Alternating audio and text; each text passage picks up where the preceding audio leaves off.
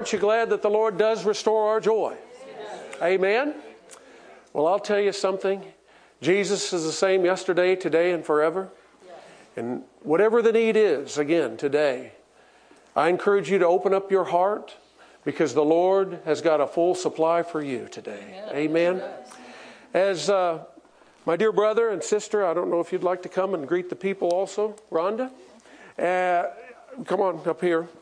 But we are so delighted to have them here today. And they are true revivalists. Brother Richard just got back from Europe, where he was like on a 10-night tour. 10 nights, 10 churches, 10 cities, 10 nights. 10 nights, 10 tours. 10 churches, 10 cities, 10 nights. And just marvelous what the Spirit of God did over there. Yeah, it was in Czech Republic, Slovakia, and Austria. Yeah, and so they've been, not always Rhonda with, and she's a preaching machine too, by the way. She is. And you're going to find out about that in just a minute. But, we had known them from, 30 years ago, over 30 years ago, and, reconnected here this last year when they were down in Salem ministering. And we're just so blessed and so touched and just like, man, it was just like not missing a day. Yeah. And, the thing is that, what is so wonderful is the way that God uses people differently. And they are genuine revivalists. And there's different people, of course, in the body of Christ that are used for different purposes. And we all should take our personal revival to other people. Amen? But these meetings this next week are types of saturation meetings, where you come and they're connected and you get more of the presence and the power of God. And He starts peeling off layers and layers and layers of things in our life. And you start seeing breakthroughs in different areas. Well, they've done, I don't know, how long is the longest revival you've done? 7 weeks. 7 weeks. 2 services a day, 7 weeks. And so they've been all over the world. And they just have a precious, precious ministry that the Lord Jesus, the head of the church, has blessed them with. And so, praise God, we are so delighted to have you here today. And so I encourage you to open up your hearts to them and to receive everything that God has for you. Amen? Amen. Thank you, Pastor. Sure love you. Love you much. Praise God. It's going to be a great week. My wife, I'm sure she has something to share with you, honey. You want to share with the people? Well, hallelujah. It's good to be in the house of the Lord. We're so excited this week. It's going to be awesome. You aren't going to want to miss any services because they just build, and don't think that you're not getting something. You might be being next to somebody that's just, expressive and lavishly getting blessed, but just know as the word and the anointing is coming upon you that they're saturation meetings. And it, like Pastor Monty said, it just peels the labels. Yeah, the labels. And layers and the things of this world, they grow dim, and then the Holy Ghost starts rising on the inside of you and you just start bubbling over. And it's so wonderful. A merry heart doeth good like a medicine, and sometimes we just need to take our medicine. And so there is no agenda this week. It's Holy Ghost. Say Holy Ghost, Holy Ghost and fire. In Psalms 104:4, he said he makes his ministers as flames of fire. Well, hello, that's you too. Come on. You burn and we'll help you turn, right? So this one evangelist, he had this phone and the answer machine says, hello, Rapture Hotline, you burn, we'll help you turn. But guess who's going to do the turning and the burning this week? Woo! So you're going to leave not the same way that you came. You saw a lot of places you'd leave the same way you came, but revival services, you don't leave the same way you came. Bound, sickness, or disease, but the power of God will be here every service, working in your hearts, both to will and to do His good pleasure in you. We love this couple. Awesome. Pastor Dawn and Monty.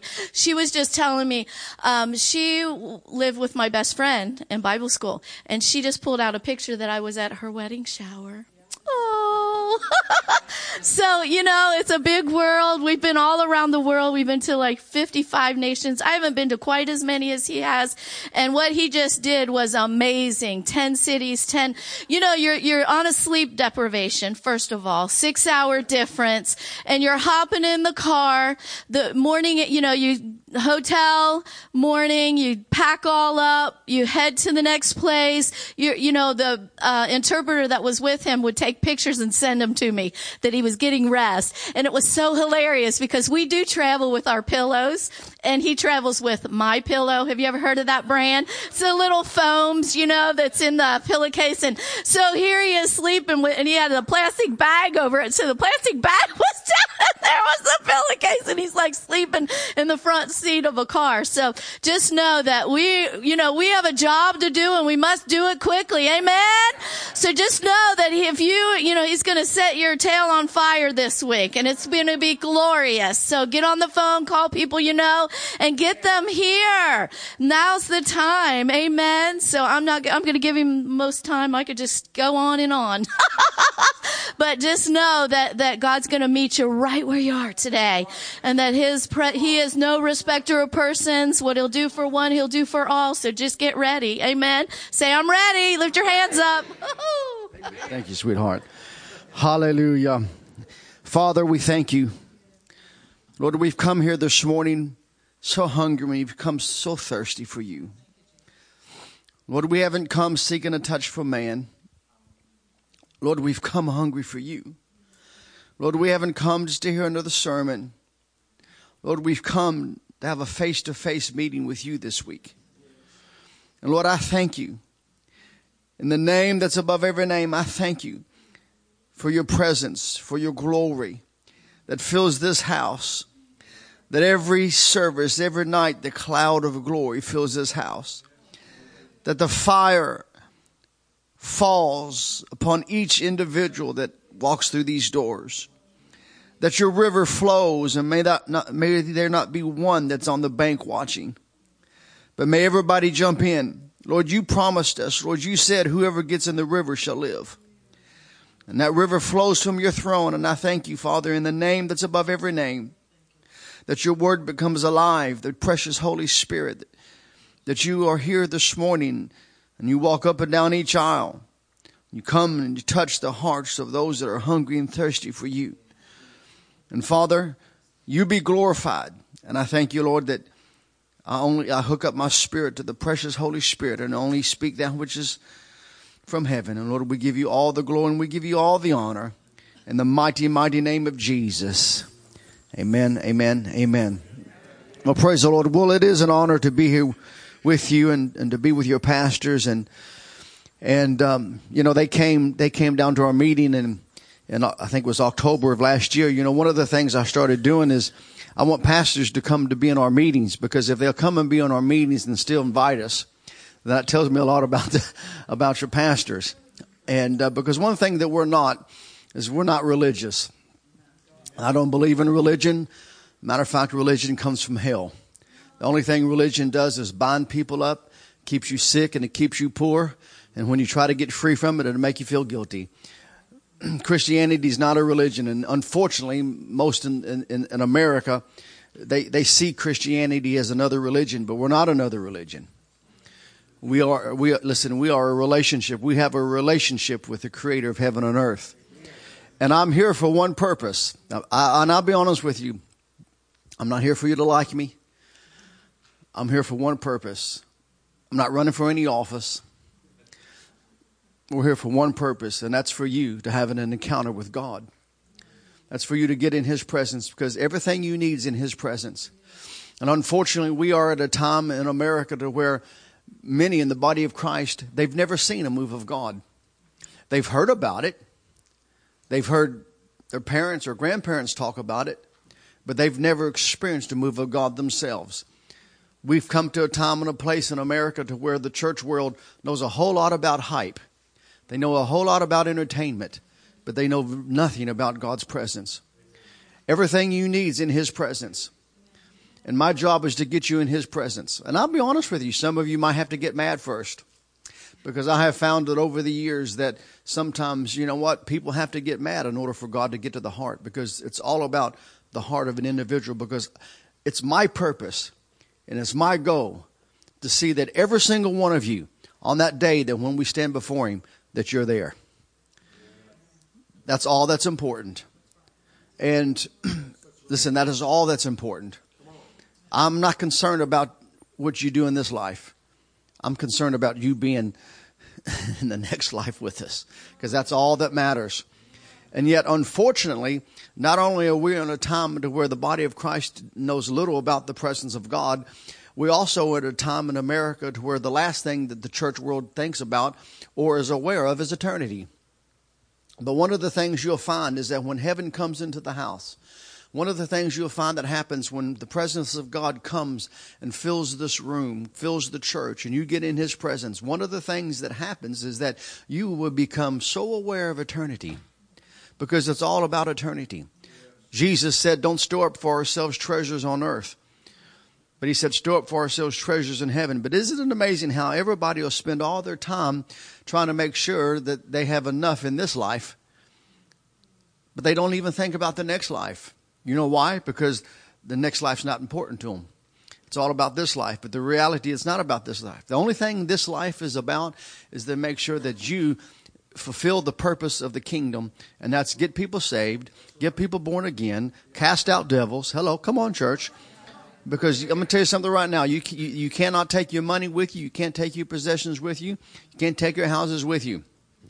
And we've come to a time in America to where even in the church world, I was talking with Pastor Monty earlier this week or yesterday that, 75% of all pastors, this is the latest statistic that's out from a research group, 75% of all pastors today in America buy their sermons online. I was just looking at some of my notes here, and Pastor Monty asked me today, is that the sermon you bought?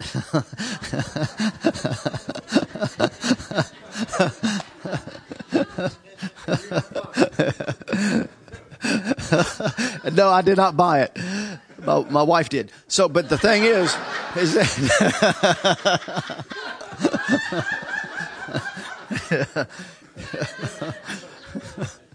that and so we wonder why there's no movement of the Spirit of God. Because listen, when I find that 75% of pastors buy their sermons online, that tells me that 3/4 of the church world, 3/4 of the pastors today and ministers today are not on their face crying out before the Father, crying out to God. We've actually forgot what the term praying through means. You talk to modern Christians, they pray through. What's that mean? They don't even know what praying through means. And it's sad that we've even lost it. But yet there's a return that's taking place in the body of Christ. I said there's a return that's taking place in the body of Christ. And our whole purpose and our whole mission must be that we see another great awakening take place in this nation. We have to. The only hope for America is another great awakening. The only hope for your kids and for your grandkids is another great awakening. Amen? We have to have it. It's not even an option. We have to have it. We had one in the 1700s. We had one in the 1800s, and we're going to have another one. Listen, we're right there. We are right there. We're going to have another one. No, I said we're going to have another one. But before the world can experience another great awakening, the church has to experience revival. Revival is not for the world. Revival is for the church. The world doesn't need revival. Amen? The world needs vival. They don't need revival. Revival can only come to those who were once alive. Amen? But when the church experiences a revival, then the world will experience an awakening. Why? Because the church gets off their blessed assurance and they do what they're called to do. Understand something. Listen to me very closely. The Great Commission is not a suggestion. Listen, Jesus didn't suggest that we go into all the world. He commanded us to go into all the world. And here's the reality. One day we're going to stand before God and we're going to give an account of our life in this life. There's two judgments. There's the great white throne judgment, which if you're at that one, you're damned for eternity. And I believe, God, that not one of you will be at that one, nor your family. Amen? But the judgment seat of Christ we'll all stand before, we'll all stand at, and we're going to give an account of our life in this life. We're not going to give an account of how much money we made, but we are going to give an account of what we would do with the money we did make. Amen? Because the reality is it's not ours, it's His. We're going to give an account of our advancement of His kingdom. We're going to give an account of everything He said to us in Scripture. We're going to give an account of. We're even going to give an account of our church service. Well, where's that in the Bible, Brother Richard? Well, it's in there. You just got to read it. Because didn't he say that we're not to forsake the gathering together of ourselves? When God tells us don't forsake the gathering together of ourselves, guess what? When we stand before Him, we're going to give an account of it. See, we have to become aware of eternity. And I want you to turn with me, if you would, in your Bibles this morning to the book of Revelations. Now, I'll share a lot with you this week, my wife and I. And I'll just be honest with you. I am not here. I don't do what I do because I wanted to do what I'm doing. I didn't even want to be a preacher. It wasn't my dream to be a preacher. And I was telling Pastor Monty yesterday, I didn't grow up in church. So when I went out to school, we schooled together at Rhema. When I went out to, I didn't have to learn. I didn't have to unlearn anything. Everything I was being taught, I was hearing for the first time. I didn't grow up in church. I grew up at the racetrack. My family drove race cars for a living. So my dream was to drive race cars. But something happened. I gave my life to the Lord when I was 17 years old. And the Lord spoke to me and He said to me, He said, I want you to take my gospel to the nations of the world. I didn't even know what that meant. And then I began to do that. And for 5 years, I would begin to go. I came all over America. Matter of fact, I came up here in 1988 or 89. I came up here to Salem, Oregon. Well, actually, this is not Salem, but down south to Salem, Oregon. And but for 5 years, I'd go around the country having miracle crusades. Salem, Oregon was one of them. There's only one problem. I didn't have any miracles. I had a miracle ministry with no miracles. And it took me 5 years to realize there was a problem. And I began to cry out to the Lord. And I said, Lord, I don't want to do this. I feel like a phony. I'm just getting up and I'm talking about your presence and never having it. I'm talking about the glory, your glory, and don't even know what it is. I'm talking about miracles, and we don't have any miracles. I mean, I think the only miracle I had is that somebody come back the next night. That's it. I mean, nothing. No miracles, nothing. Nothing. I tell you, the anointing's here right now. Whew. And I began to cry out to the Lord. And I said, Lord, can I get out of the ministry? I wasn't angry at the Lord at all. It's angry at the Lord. I was not angry at the Lord. And to be honest with you, I don't even understand people that say they are, because I've had people come to me all. Matter of fact, not long ago, I had somebody come to me. Well, I'm just a little disappointed with the Lord. I told him he's. Well, I better be nice. I'm in Oregon. No, of course I'm in Oregon. I don't have to be nice, do I? No.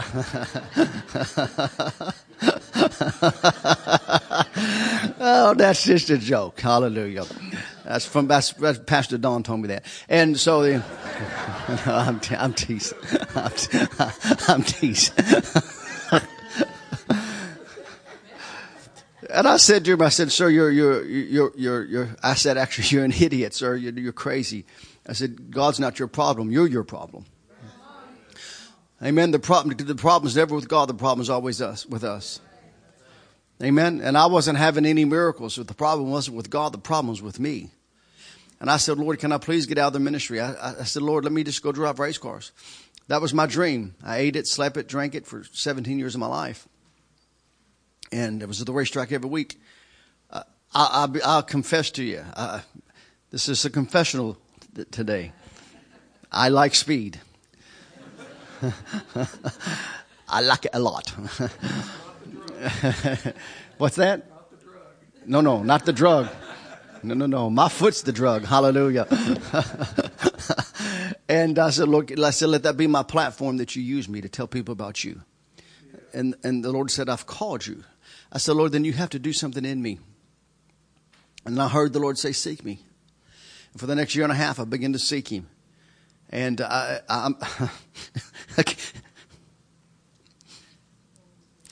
can't get into it now. If I get into it now, I got to share something with you this morning to lay a foundation for this week. But my life changed. I had an encounter with God, and ever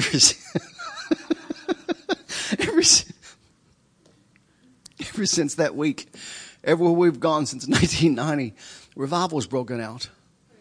And because I had an encounter with God, and it changed my life. And ever since that week, everywhere we go, the fire falls. Everywhere we go, the glory of God comes. Everywhere we go, miracles happen. And my wife and I, since 1990, since that encounter that I had with the Lord, we've done, from 1990 to today, we've conducted 8,000 revivals since then. And I'm saying all that to say, it's not because of me, it's because of what God did. Bye-bye, phone. It's what God did. That happens regularly. And see, the phone couldn't even handle it. And so for 25 years, up until about a few years ago, for I think, what is this, 2020, up until about 2014, I would do 2 meetings a day. And I stopped doing 2 meetings a day, but I would, for 25, 6, 7 years, my wife and I would do about 500 meetings a year. And that's a lot of meetings. I live in church. And 55 nations of the world over 100 times. And that's all because of what God did in me. I'm telling you, it's not me. And so I'm the most unlikely one here today that's even qualified. But you know, God doesn't look at our natural qualifications. That's what the world looks at. God doesn't look at our natural qualifications. God looks for one thing, those that draw nigh to Him. Because those that draw nigh to Him, He draws nigh to. He promised us that if we would seek Him, He promised us if we would seek Him, He would allow us to find Him. And I just began to seek the Lord for a year and a half. And as a result, a year and a half later, I had an encounter with the Lord. And I will share it I will share it this week. I can't share it now. If I share it now, then I won't be able to do anything. And all of you will be on the floor. That's why usually we always receive the offering at the very beginning. You know, it's so funny. You know, you've had pastors, evangelists. I called Kevin a pastor. I wonder if that's something to come. But you all have had Kevin and Annie here.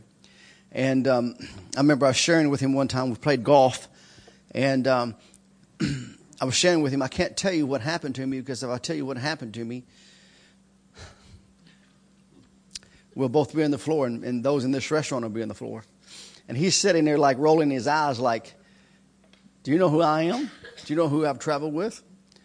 And he just couldn't see it. Then he turned. Then I spoke one day at our church for Dr. Rodney Howard-Browne, and he tuned in to watch, and he totally saw what was happening. And so I always receive an offering at the beginning. Now, it's going to be a little dangerous this morning because I'm going to receive it at the end. But the reason I always do it at the very beginning, because if I wait to the end, usually I'll get nothing. Because everybody's on the floor. And I don't want to be a pickpocket. So Kevin said, he said, I couldn't see what you were saying, but when he tuned in and saw it, he could see what was happening. And I'm just saying all this to say this to you. What God does in me and God does through me, God can do for you and through you. God is not using me the way He's using me because I'm called to be an evangelist. Because I know a lot of evangelists that have nothing. God's using me the way He uses me because I got hungry and I got desperate for Him, and I began to cry out to Him. And if you get hungry and you get desperate for God and begin to cry out to Him and begin to seek Him with all your heart, God will allow you to have a face-to-face meeting with Him. God will allow you to find Him. God's not a man that He should lie. He's not a liar. When God said to us in Jeremiah 29 verse 13, when He said, seek me and you'll find me when you search for me with all your heart, God meant that if you seek Him and you search for Him with all of your heart, you will find Him. Actually, one translation says this. Oh, there it is wow, I like that. There it is on the screen. Wow, you're fat. You're good. I like that. God said, actually one translation says, I will allow you to find me. God will allow you to find Him. And I just begin to seek Him, church. I just begin to seek Him. And God allowed me to find Him. And as a result of that, everything that happens, everything that's been happening since 1990 in our life and our ministry is a direct result of getting hungry for God and calling on Him. But He promised us one thing in Jeremiah 33:3. You know what God promised us? God said, call unto me. Call unto me. He didn't say, pastors, call unto me. He didn't say, prophets, call unto me. He didn't say, evangelists, call unto me, or apostles, call unto me. He said, call unto me. But not only did he say, call unto me, he said, call unto me, and I'm sure it's up there, I will answer you. And guess what? He's not just going to answer you, but something else he said, I will show. That means he's going to display. He said, I will show you great and mighty things which thou knowest not. I was watching Christian TV one time, and I said to the Lord, I said, Lord, how come where's the signs and the wonders and the miracles? I said, where's the signs and wonders and the miracles in the churches? And the Lord spoke this scripture. I actually had to look it up. The Lord spoke this scripture to me, and here's what he said to me. He said, my people are not calling unto me. Do you know before anything leaves heaven, it has to first leave earth?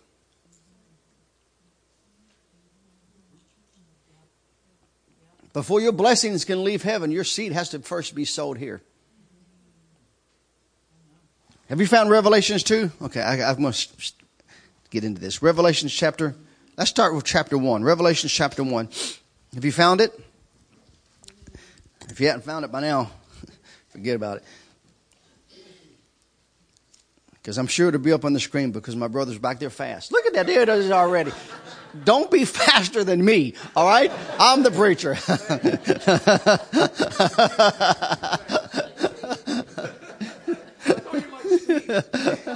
Yeah, I do like speed when it's me. That's somebody else. Well, I can tell we're going to have a good time this week. Hallelujah. Oh. Revelations chapter 1. The Lord here gives us this incredible description of himself. John was on the Isle of Patmos. John refused. If you begin to study out the book of Revelation, you begin to study about the 7 churches. One of the things you'll find, there was 10 Caesars or 10 emperors. Nero was the first, Domitian was the second. And each one was more wicked than the other. So you can imagine how the 10th one was. But here Domitian was the second one. John's on the Isle of Patmos because he would not deny Christ as his Lord and Savior, but nor would he bow to Domitian and say that Domitian is God, because Domitian made a decree that he's God and that his son was the Son of God. Matter of fact, even on the coins, they'd have the picture of his son. And it's not, and he was not on the Isle of Patmos because he was someone that worshiped God, because the reality is in that day there were thousands of religions. But John would not decree that Domitian was God. He would not decree that his son was the Son of God, and therefore he's put on the Isle of Patmos. They tried to boil him. History tells us they tried to boil him, but he wouldn't boil. Out of every disciple, obviously except for Judas, but out of every disciple, every single one of them were martyrs. Every one of them were martyrs. I mean, you just look at church history. I mean, the church is founded on the blood of martyrs, ladies and gentlemen. Our brothers and sisters right now in other parts of the world are giving their life for the gospel of Christ. They're giving their life because they will not deny Jesus. And I'm going to tell you something right now. If we do not have another great awakening in this nation, it will come to America. People say, I don't believe that. Well, you know what? You need to get your head out of the sand, because the reality is this. It's 3 years ago in the Bible Belt, in a city where there's mega churches and mega Bible schools on every corner, in the city of Houston, Texas. 3 years ago, the mayor of Houston, who's a lesbian, the mayor of Houston, she sent out a letter to all pastors in Houston demanding that they send their sermons to her so she can approve them. That was 3 years ago. So don't say that it can't happen to America, because the very fact is it can happen in America, and it is happening in America. But guess what? We are the church. We are the glorious church of the living God. And guess what? We make a difference. We cannot be stopped. Listen to me. We cannot be stopped. But we can be stopped if we sit in the chair and do nothing. If we sit in the pew and do nothing. Listen, understand, we are not to just sit around and do nothing. We are to go. Listen, every single one of us are to go. And I promise you, the moment you start going, you'll start seeing miracles. The moment you start going and the moment you start getting bold, you'll start seeing signs and wonders and miracles. But yet, here we are in America, and if we do not have another great awakening in this nation, matter of fact, I just saw something when I was just in Slovakia. I was just reading something that Russia is more Christian friendly today than America. Who would ever thought? And let me tell you something. It's all because of the church. It's all the church's fault. No, it's all the church's fault. No, listen, it's all the church's fault. Because we have the power to stop it. That's why even when the Antichrist comes, listen, listen, do you understand the Antichrist? People talk about the Antichrist. Who gives a rip about the Antichrist? He can't do nothing when it comes to the church. He can't stop the church. Do you realize that? He has no authority, no power over the church. And he cannot stop the church. Do you know every miracle that happened in the book of Acts, there were 40 of them. 39 of them happened in the marketplace. 39 of them happened in the marketplace.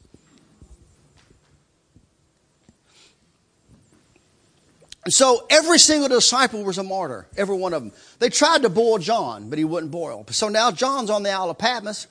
And even on the Isle of Patmos, the Bible says here that John, let's read this, start in verse 10, in verse 1, chapter 1, verse 10. Listen what John says. I was in the Spirit on the Lord's day. I like the Amplified Bible. The Amplified Bible says I was wrapped in the Spirit. I like it. He said, I was in the Spirit on the Lord's day, and I heard behind me a great voice like a trumpet, saying, I am the Alpha and the Omega, and the first and the last. And what you see, write in a book, and send it to the 7 churches which are in Asia, to Ephesus, to Smyrna, to Pergama, to Thyatira, to Sardis, to Philadelphia, and to Laodicea. Verse 12, I turned to see the voice that spoke with me, and when I turned, I saw 7 golden candlesticks, and in the midst of the 7 candlesticks was one like the Son of Man, clothed with a garment down to the feet. He gives us this glorious description of our Lord. And with a golden sash wrapped around the chest. The hair on his head was white like wool, as white as snow. His eyes were like a flame of fire. His feet were like fine brass, as if refined in a furnace, and his voice as the sound of many waters. And he had in his right hand 7 stars, and out of his mouth went a sharp 2-edged sword. His appearance was like the sun shining brightly. And when I saw him, I fell at his feet as though I were dead. That means he fell out. He couldn't stand in the presence of Jesus. He fell out. And then the Lord said to him, he said, do not be afraid. I am the first and the last. I am he who lives. Though I was dead, look, I am alive forevermore. Amen. And I have the keys of hell and of death. Now, we get this glorious description of Jesus. You know, I've had people come. It's amazing to me, people who've come to me over the meetings and tell me that Jesus appeared to them, so forth and so on. And I'll be honest with you, most of them I don't believe. Do I believe that Jesus appears to people? Oh, most definitely. I believe it. But let me tell you something. If Jesus appeared to you, I mean, John could not even stand in his presence. John fell out. Listen, John looked in his eyes. His eyes were flames of fire. He was blinded for the glory of God, and he couldn't even stand. He fell out. And I've had people want to come and tell me, you know, Jesus appeared to me, and they talk so flippant about it, and I don't believe them. But I promise you this, if the King of Kings and the Lord of Lords, if Jesus appeared to you, when you begin to tell us about that meeting, we would all know that he appeared to you. Because you could feel it. There's a holiness about it. There's a reverence about it. Matter of fact, a good friend of mine, the Lord appeared to, came into his bedroom. He could, for weeks, he couldn't even talk about it. Because there's a holy, you won't be talking, well, you know, the Lord appeared to me. No. There's no flippancy about it. When the King of Kings and the Lord of Lies, when the Lord of Lords leaves eternity and comes into time. And that's what he did here with John. And he gave John a message to give to the 7 churches. Now, these churches, and I'm not going to get into all of them today. I won't even finish the first one. But out of all these churches, the 7 churches, even though they are not in existence today, you see the rubble of them. But yet, there's an element in all 7 churches in the church today. That's right. And you look at the 7 churches. One of them was a dead church. How many dead churches you know of? I could take you all across America, and you'll listen, and they're dead. There's no life. People leave through the door sick, and they leave sick. It shouldn't be that way. Because we've come to a time to where it's about people, but the reality is these meetings aren't about people. These meetings are all about Him. This church is not here to accommodate people. This church is here to accommodate the Holy Ghost. This church is here to accommodate the presence of God. Because when the Holy Ghost is here, when the presence of God is here, whoever walks through these doors will leave different. When He's in this house, when the power of God is present, people come through these doors with cancer ravaged throughout their whole body, but they'll leave totally free. But when He's not here, they leave the same way they've come. And when you begin to focus on what people want instead of what God wants, you have what people want. Because understand something, whenever God leaves, He has to be replaced with something. A number of years ago, I was in Texas, a little city in Texas, Corpus Christi actually. I was in Corpus Christi, Texas, and we went there, and the pastor, you know, I told the pastor, I said, look, here's what's going to happen. I said, you know, same thing, I was probably in the late 90s, and I said to the pastor, same thing I say pastors today. I said, look, when I come, I said, first off, I mean, no pressure on the church. I don't need it. I don't need money from the church. I don't need a certain amount of money from the church. I don't need you to pay for my hotel. I don't need you to pay for my rental car. I don't need you to pay for my plane. I don't need you to pay for my meals. I'll pay for everything. We just receive our own offering, because I don't want any pressure on the church. I don't want the pastors to feel any pressure that they got to do anything. No. Let me and the Father have that conversation. And I said, and I said this to him. I said, and don't put a time on me. Meaning, don't tell me that the service starts at 10 o'clock and I got to be done at 11:30. And he said, "Oh, we won't do that." I said, "Now, Pastor, if I get there and you tell me to be done at 11:30, I'll purposely go to about 12:31 just because you told me." So I said everything up front. And the very first Sunday morning, the fire of God fell. There's 500 people there. The fire of God hit Actually, I had to tell them on the mic. I said, look, if your people are going to run the same direction. Because they were running every way, Run the same direction. And the fire of God fell in the place. Sunday night, the same thing, the fire of God. I mean, you would think it was after the third week of revival. I mean, really, it was the very first Sunday. Monday morning, the same thing. After the service Monday morning, the pastor comes to me and he says, Brother Richard, he says, we're going to have to shut these meetings down on Wednesday. I said, well, that wasn't our agreement. He said, yeah, I know, but we need to shut them down on Wednesday. So I said, Pastor, look, I've been doing this for a long time. It's not my first rodeo. When you're in Texas, talk like a Texan. I said, it's not I said, this is not my first rodeo. What's he? I didn't say, what are they saying? Because it's never they. It's always one or two. I said, what's he or she saying? And I said, I bet he or she's got money, don't they? And he said to me, he said, oh, Brother Richard, I knew it was coming just in his voice. He said, I have to be honest with you. He said, you've lit more fires. You've lit more fires in one day than I've seen in the whole lifetime of my ministry. Well, that's what we do. We light fires. And he said to me, and I said to him, I said, it's not they. I said, I know how this works. It's never the multitudes. It's always one or two. I said, what's he or she saying? Well, he said, well, Brother Richard, I had the lady come in my office this morning. I said, oh, you did? He said, yeah, I had a lady come in my office. She's been in our church for many years. I said, she's wealthy, isn't she? He says, well, she's not doing too bad. And come find out she's very wealthy. And she demanded that I shut the meetings down. I said, oh, she did. He said, she demanded that I shut the meetings down, so we must probably end on Wednesday. I said, Pastor, I said, you know what? Here's the reality. If you want to end on Wednesday, we will end on Wednesday. But you're going to have to deal with the consequences. I said, because here's the reality. If you grieve the Holy Ghost, you might not get him back. And I said, let me tell you what's going to happen. Since you want to end on Wednesday, let me tell you what's going to happen. You're going to yield to this woman. The woman's she's full of the devil. She's very religious. I don't have to see her. Just her actions tell me. She's very religious. She's full of the devil. And I said, let me tell you what's going to happen.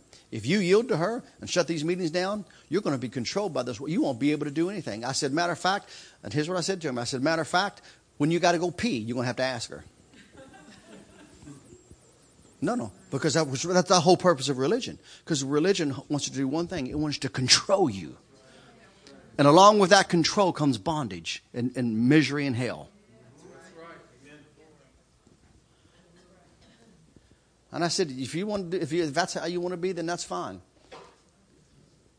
And I said, well, let's go have a bite to eat. So we go out. We went out to eat, and then the process of talking. It's like he woke up. You ever seen that commercial? That what is that cologne commercial? The high karate. You know, where the guy puts it on and slaps himself. We're sitting having lunch, and he's like slaps himself. Said, "My God, brother, what am I thinking?" I said, I know what's thinking. I said, that cloud of religion got on you. He said, what am I thinking? He said, my God. He said, we ain't ending these meetings. And actually, we ended up going another 2 weeks. And but I said to him, I said, here's the reality. If you grieve the Holy Ghost, you might not get him back. And when the Holy Ghost leaves, he'll have to be replaced with something.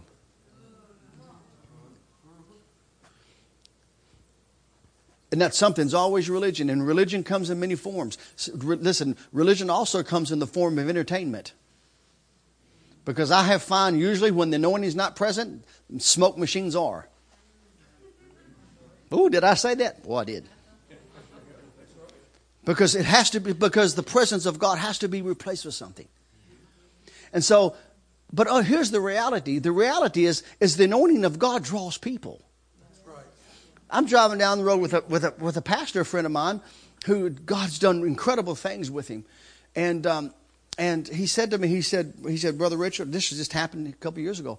We're driving down the road, and he said, I want to take you to show you where I'm going to put my church. I said, what do you mean put your church? Your church is fine where it's at. His church was inner city church.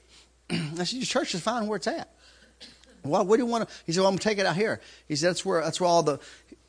He wanted to put it out there because that's where all the money in this city is going. That's the wealthy area. I said, are you crazy? He said, yeah, I want to move my church out there. I said, look, I said, we've been friends for a long time. I'm on your board. Can I just speak frank with you? He said, sure. I said, you're wrong. Your whole motives are wrong. Everything about what you're doing is wrong. I said, because now you're focusing on money. And let me just share something with you. He said, Brother Richard, share with me. I said, most religious people are stingy. You're not going to get anything from them anyway. Because it's the reality is it's not the wealthy people that fund the gospel. It's the widow woman. And I said, why? Because I said, your bills are paid here. Not only your bills are paid, you got thousands of dollars in the bank. You got about 300 to 400 people that's getting saved every week. Why do you want to move up there?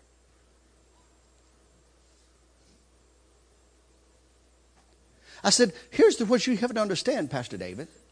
I said, money will not bring the people. A nice, big, beautiful building is not going to bring the people. It's the presence of God that brings the people. Because people are looking for life. And where people can find life, they'll drive for hours. John Osteen proved that before. You know, John Osteen, the church, not the church they have now, but the church that Joel took over. He built that church in the worst part of Houston. He built it in the worst part of Houston. But he had over 10,000 people that attended every Sunday. They drove from all over to come to the worst part of the city of Houston to attend church. Why? Where there's life, people will come where there's life. It's the anointing of God that draws people. I said, Pastor David, stop focusing on the money and focus on the anointing. Stop focusing on the money and start focusing on God. Amen? Because it's all about His presence. It's all about His presence. Everything's about His presence. What good, listen to me. What good is it to have a nice, big, brand new, beautiful, and listen, Abundant Life Church, your building's coming, by the way. No, it's going to be more than enough. I'm going to tell you something. When you look at it, the only thing you're going to be able to do is, oh my God, He's so big. Trust me. Because that's how God is. But listen to me. What good is it to have some nice, big, beautiful building? What good is it to have the latest gadgets? To have the pastor dressed up as $1 million? And he should dress up like $1 million. But what good is it to have all that? But people leave sick. People leave lost. Hello? People leave tormented.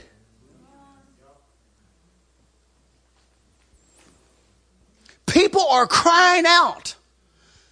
People, I promise you, there's people in the neighborhood you live in. They're crying out. God, if you're real, please show me. I can promise you there's people in the neighborhood you live in last night with a gun to their head wanting to take their life.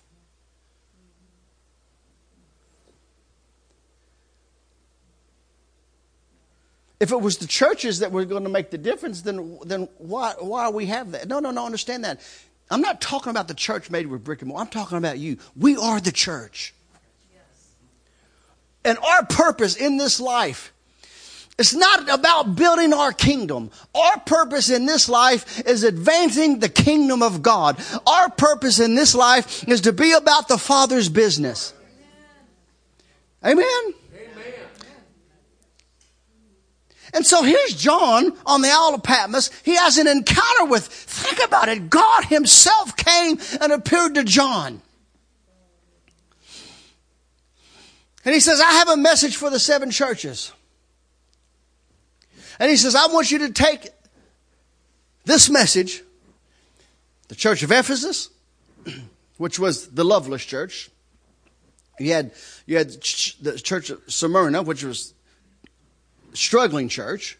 You had the church of Laodicea, which was lukewarm church, which is the church of America today. You had church of Philadelphia, which is a faithful church. Do you know out of all the 7 churches, 5 of them were rebuked? The only church that wasn't rebuked was the struggling church and the faithful church. Every one of them was rebuked. Every one of them. Every one of them. And you see the very first church that he addresses. The very first church is the church of Ephesus. Now look what he says here. He says in Revelation chapter 2, look what he says here, the very first church. He says, to the angel of the church of Ephesus write, he who holds the 7 stars in his right hand, he who walks in the midst of the 7 golden candlesticks, say these things.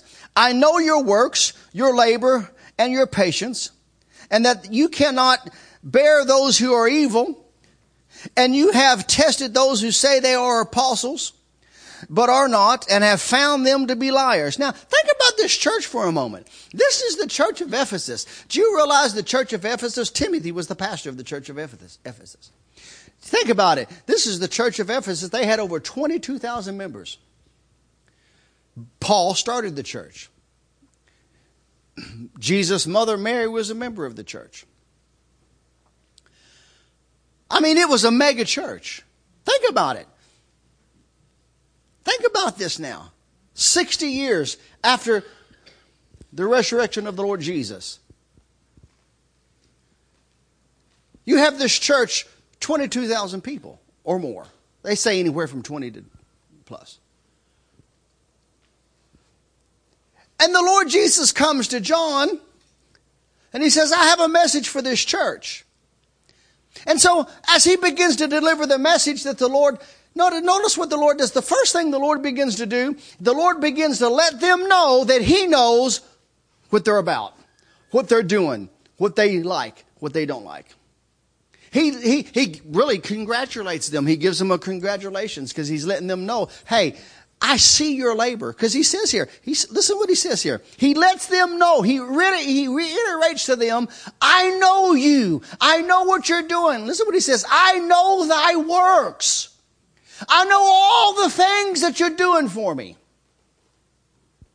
I know your works. And you study out this church, the church of Ephesus, listen, they were radical folks.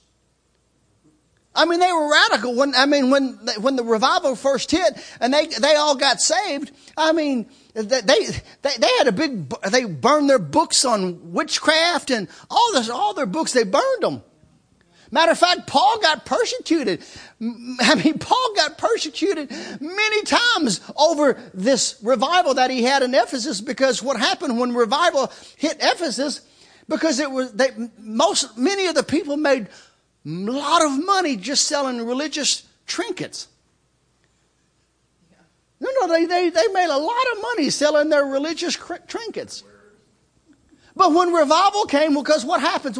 Because people begin to have an encounter with God. People begin to experience God. And they realized that the fulfillment was not in religion. Their fulfillment was in a relationship with Jesus. And so they stopped buying all of it. And then the merchants started losing money.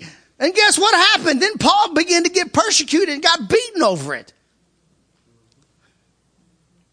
Because really the bottom line, that's why Jesus said, you cannot serve God and money. But unfortunately, even in the church world today, when it comes to the advancement of the kingdom of God, here's most church people. They bow at the altar of money. Oh, they bow at the altar of money.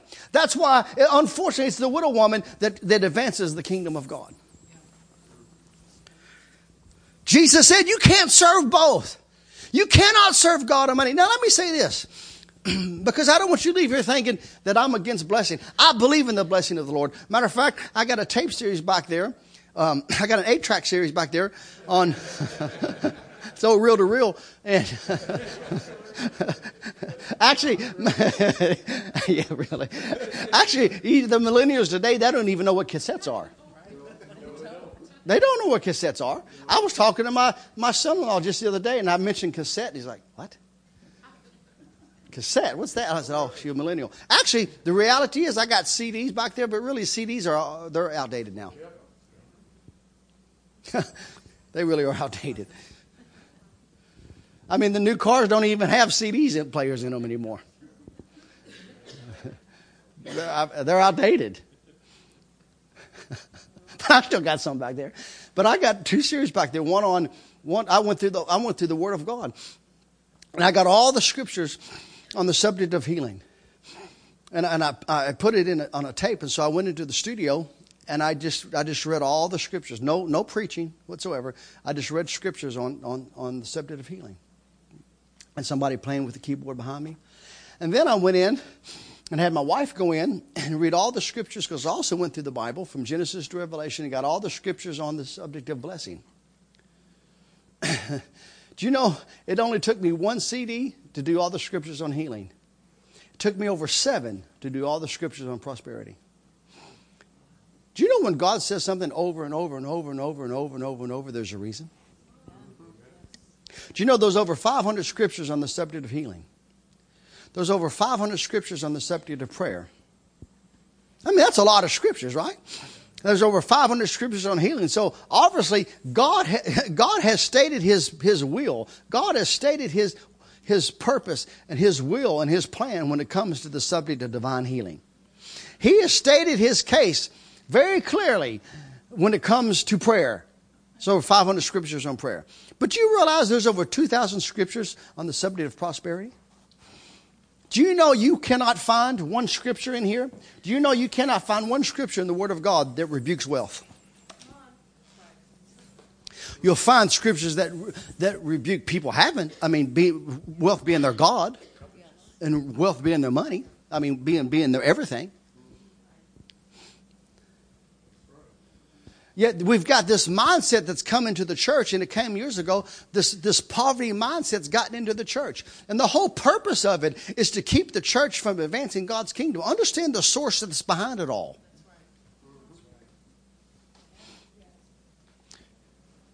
I mean, because here's the reality. The system that we're in is a Luciferian system. The Bible says he's the God of this world. Isn't that what the Bible says? Well, what is the areas he controls? You know what's the two main areas that Satan controls? He controls the financial realm and he controls the political realm. And what's the two areas that the church is told to stay out of? The political realm and the financial realm. And unfortunately, many, especially our forefathers, they listened. And we're not just, as the believers, as born-again believers, I'm not just talking about being born again and believing. I'm talking about born-again believers baptized in the fire of the Holy Ghost. And there is a difference. There's a big difference. We are to infiltrate every area of society, every area. But unfortunately, the world wants to put us over in the corner and just eat from the crumbs that fall from the table. And many have. I'm not. And I refuse to. Because the earth is the Lord's and the fullness thereof, and it belongs to you and I. I said it belongs to you and I. Amen? And do not allow people that are bound up with demonic beliefs control how you believe and how you think and how you live. And unfortunately, people do. Do not allow people of lesser faith to determine your destiny. No, because trust me, they'll do it. And they'll try to do it. Well, what are you, Brother Richard? You one of those wealth and health preachers? I mean, what a stupid statement. So I had somebody say to me, what are you, one of those wealth and health preachers? You know what I said? I said, it's a whole lot better than poverty and sickness, isn't it? That's a whole lot better than poverty and sickness. Hello? Exactly right. Pastor said, if you want to be miserable, put somebody else in charge of your happiness. Pastor, I work alone. Thank you very much. That's my meeting.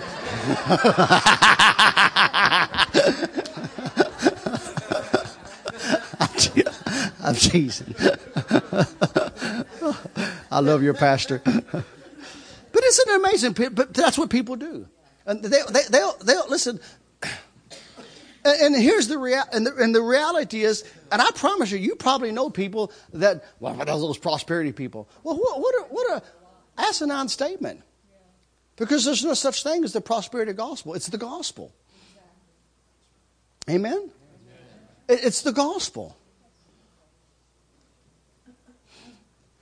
I can't help it that people have gotten excess in area. Just because somebody gets an excess don't mean you have to get an excess. Just because somebody gets an excess don't mean that you have to stop believing. Hello?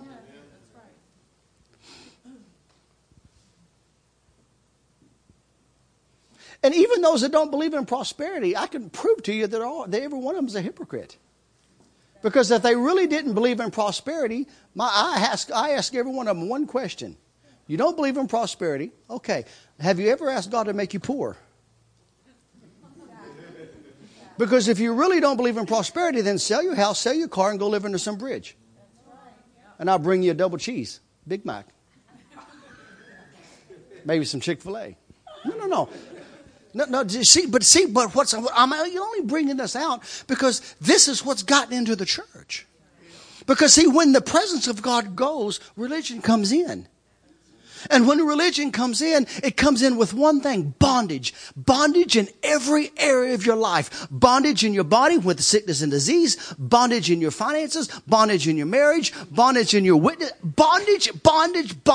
I mean, listen, that's what religion means. Return to bondage. And so, but as here as the Lord addresses the 7 churches here, the Lord begins to let them know. He says, look, I want you to know, I know your works. He says, not only do I know your works, he says, I know your labor. Listen, I know you're not lazy. I know you're on the worship team. I know you're one of the ushers. I know every time there's a church work day, you're there. Every time there's a prayer meeting, you're there. Listen, I know your works. I know your labor. He said, I know your patience. The Lord's pointing out to the church here. He's letting them know, I know who you are. I know what you're about. I know what you do. And he's congratulating them. He says, I know your patience. He says, and how thou canst not bear them which are evil. Meaning they revolted. They did not put up with evil. Can't say that for some in the church today. But they did not put up with evil. Not only did not put up with evil, he says, and thou hast tried them which say they are apostles and are not, and hast found them liars. That's a very bold statement.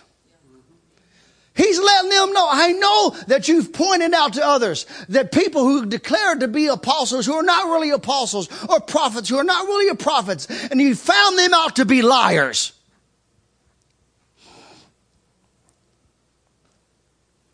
So when you listen to what the Lord's saying to this church, this mega church, this is the model church.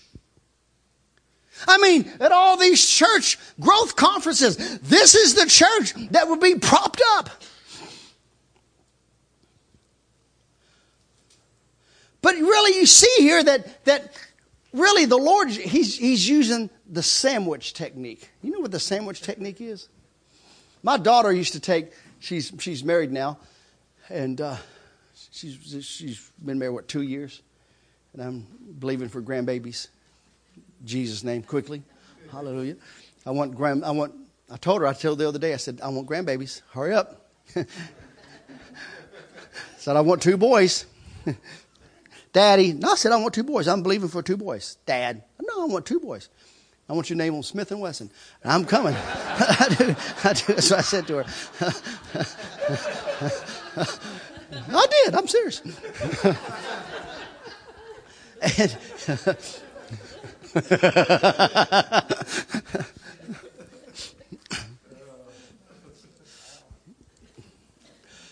but this would be the church growth conference church.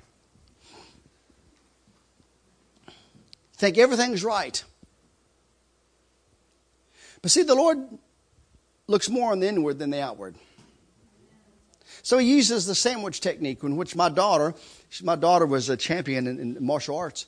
And matter of fact, when she was 12, she's second in the nation just for a certain weapon.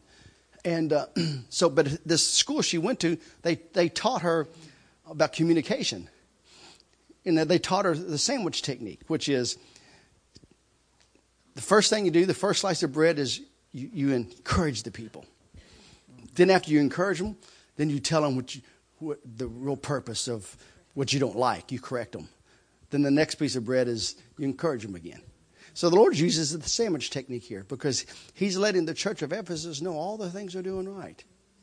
But then he tells them the main reason for the letter. Listen to what he says here. Oh, we'll keep on reading. He says, not only has you found them be liars, and has borne and has patience, talks about that twice, and for my name's sake has labored and has not fainted, meaning they've suffered things for his name. And they have not stopped, they've not fainted. But look at verse 4. Nevertheless, I have somewhat against thee, because thou hast left thy first love. Think about it. Here is the model church doing everything right. Here's the church that everybody wants to be like. But the Lord's not too pleased with them.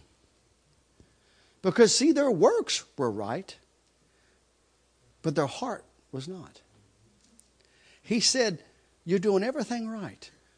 But even though you're doing everything right, I've got something against you. I don't know about you, Abundant Life Family Church. I don't want the Lord to have anything against me. And you know what it was that he had against them? It had nothing to do with their outward works they were doing. It had everything to do, listen to me really closely. It had everything to do with their love toward him. What did Matthew tell us in Matthew 21? You must love the Lord your God. What? With all your heart, all your soul, and all your mind. It was not a works question with the Lord. It was a love issue. See, but if you was to ask the church of Ephesus, do you love the Lord? They'd look at you like, what are you talking about? Of course we love the Lord. But if you just ask the Lord, do they love him? He'd say, yeah, they love me, but just not first. Yeah, they love me, but I'm not first. Yeah, they love me, but I'm not first in their life. They love me, but they love other things more. And the Lord was letting them know, hey, I like the fact of all the things and all your works that you're doing, and you're doing them right. I like that. But we need to have a revival here. Because there's some things that has to change. Because I have to be number one.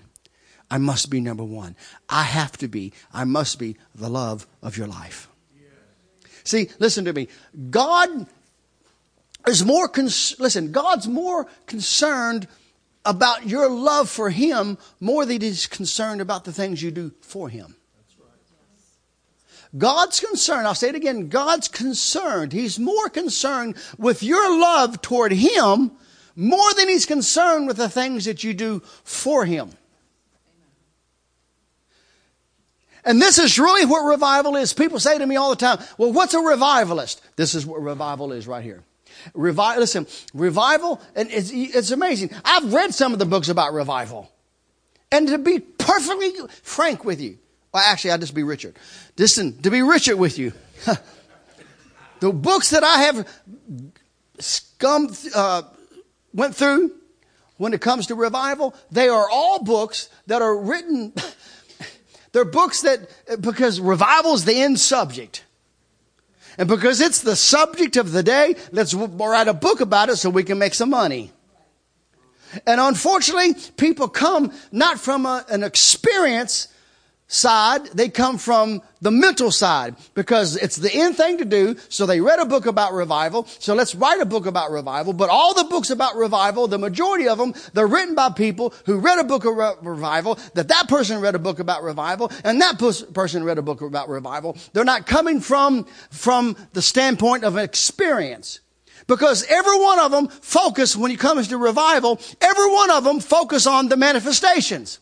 Every one of them focus on the manifestations, and it's not about the manifestations, even though the manifestations happen. And some of you this week will be carried out of this house because there are manifestations that come with revival. But that is not the main issue. That's not the main ingredient. The main ingredient to revival is God's people falling in love with Jesus all over again. To where he is number one. He's your first love. He's everything. You wake up in the morning thinking about him. Throughout your day you think about him. You go to sleep thinking about him. You talk about him. Listen, it's very easy to tell what somebody's in love with. Because when you're in love with something, you talk about it all the time. Don't tell me that you're in love with the Lord, but you never talk about him. Because then I'm going to have to question your love. Because when you're in love with something, you talk about it nonstop. Just like when some of you met your wife or you met your husband. When you first laid eyes on them, come on, you know what I'm talking about. When you first made eyes, hello, I see somebody here. Yeah, I see him looking, yeah. When you first laid eyes on your wife, I mean, man, you forgot about everything else around you. Listen, it went blurry. And it was all about her. And you did everything you could. You're going to make sure you're going to get her. You'd leave her notes on the car. You buy her flyers. Hello. Your friends even persecuted you. Well, you used to hang around with us. Never since she come in your life, we don't ever see you no more. Hello. Then you married her because you was in love with her. But you know what? Everybody knew they didn't have to question your love. You know why? Because every time you got around them, you talked about her. Everything, your whole world was about her or him. Hello, come on. I mean, I even had a friend of mine tell me, okay, look, I've heard enough of Rhonda. I'm done with Rhonda. No, seriously. Why? Because you talk about them all the time. You did this. I'm sure when, Pastor Monty, when it came to Pastor Don, it was just like, everything was Don. Okay, Monty, are we going to have another day about Don? Can we just play ball? Can we just watch the movie? Because even watching the movie, some scene, something triggers Don. No, it's Rhonda. No, why? But what I'm saying, because you was in love. And when you're in love, you talk about that what you're in love with all the time. Then you get married.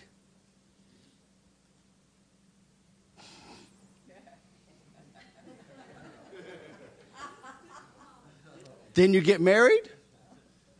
You're sitting there watching the ball game, watching the Seahawks. Don't know why, but you're sitting there watching them.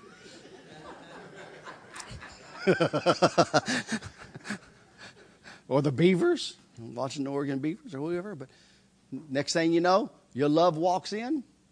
She sits down beside you. What do? You take the remote control, turn off the game. And you give her your time. Why? Because you're in love. But then, time goes on. You're still in love. But they're not first anymore. Then the years go by. She comes in. You're watching the ball game. She sits down beside you, wants to talk. You take the button, turn the volume up.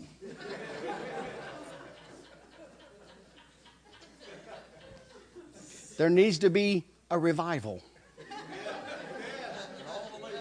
Hello. All the ladies, listen. See, I'm a smart evangelist. Get the women liking you. Well, I'm seeing all the women shaking their heads. There's only one man here shaking his head. No, but that's what happens. But what's happened? No, see, it's not that you're not in love. You're still in love. They're just not first. That's what the Lord is saying. And listen, and the Lord is jealous. Listen, He wants to be number one in your life. But because He's so good, God is so good. He's so good. Do you know, do you know that God does not hate the world? Contrary to what you hear from some preachers, God does not hate the world. The Bible says God so loved it. God loves the world. And you know what? God doesn't have anything against anybody in here. Not one of us, nothing. Here's the reality. Every single one of us in here, listen, trust me, we all have flaws. I have many of them. We all have flaws. But you know what? God's goodness is greater than all of our mistakes. God's goodness is far surpassing than every one of your mistakes.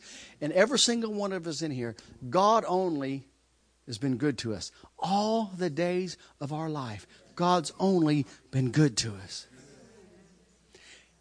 He's only been good to us.